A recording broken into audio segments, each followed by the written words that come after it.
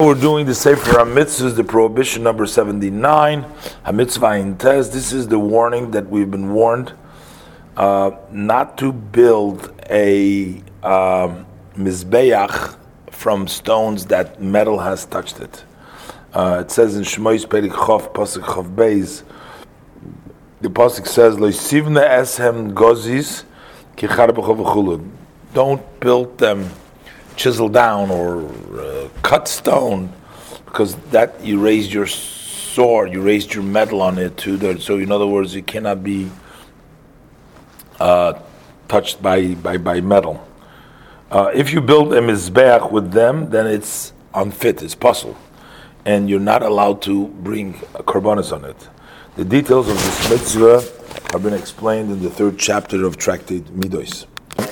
Sefer HaMitzvahs is the Rambam, the 80th prohibition, HaMitzvah HaMashlima Shmoinim. This is the mitzvah which completes the number 8 to the number 80. This is the warning that we've been warned not to use steps to go onto the Mizbeach, so that you don't take large steps when you go up, but rather you walk your heel next to your toe, very small steps. And that's based on the pasuk in Shmois Perik Chav, pasuk Chav Gimel, V'lo yisale b'malois al mizbechi v'goymer. Don't go up with steps onto my mizbeach.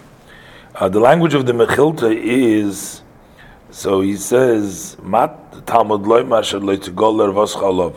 Why does the pasuk have to give the reason so that your erva should not be revealed over it when you? Why does it have to give? To tell you that so that when you go up, you shouldn't make a large step, but just go a small step. You go you go the heel by the side of the toe, meaning very small steps. The shape of this ramp, the kevesh it's called, and how they built it is in the 3rd chapter of Midos. Anyone who takes a large step on the Mizbeach to the extent that it reveals his erva, then he would be getting lashes.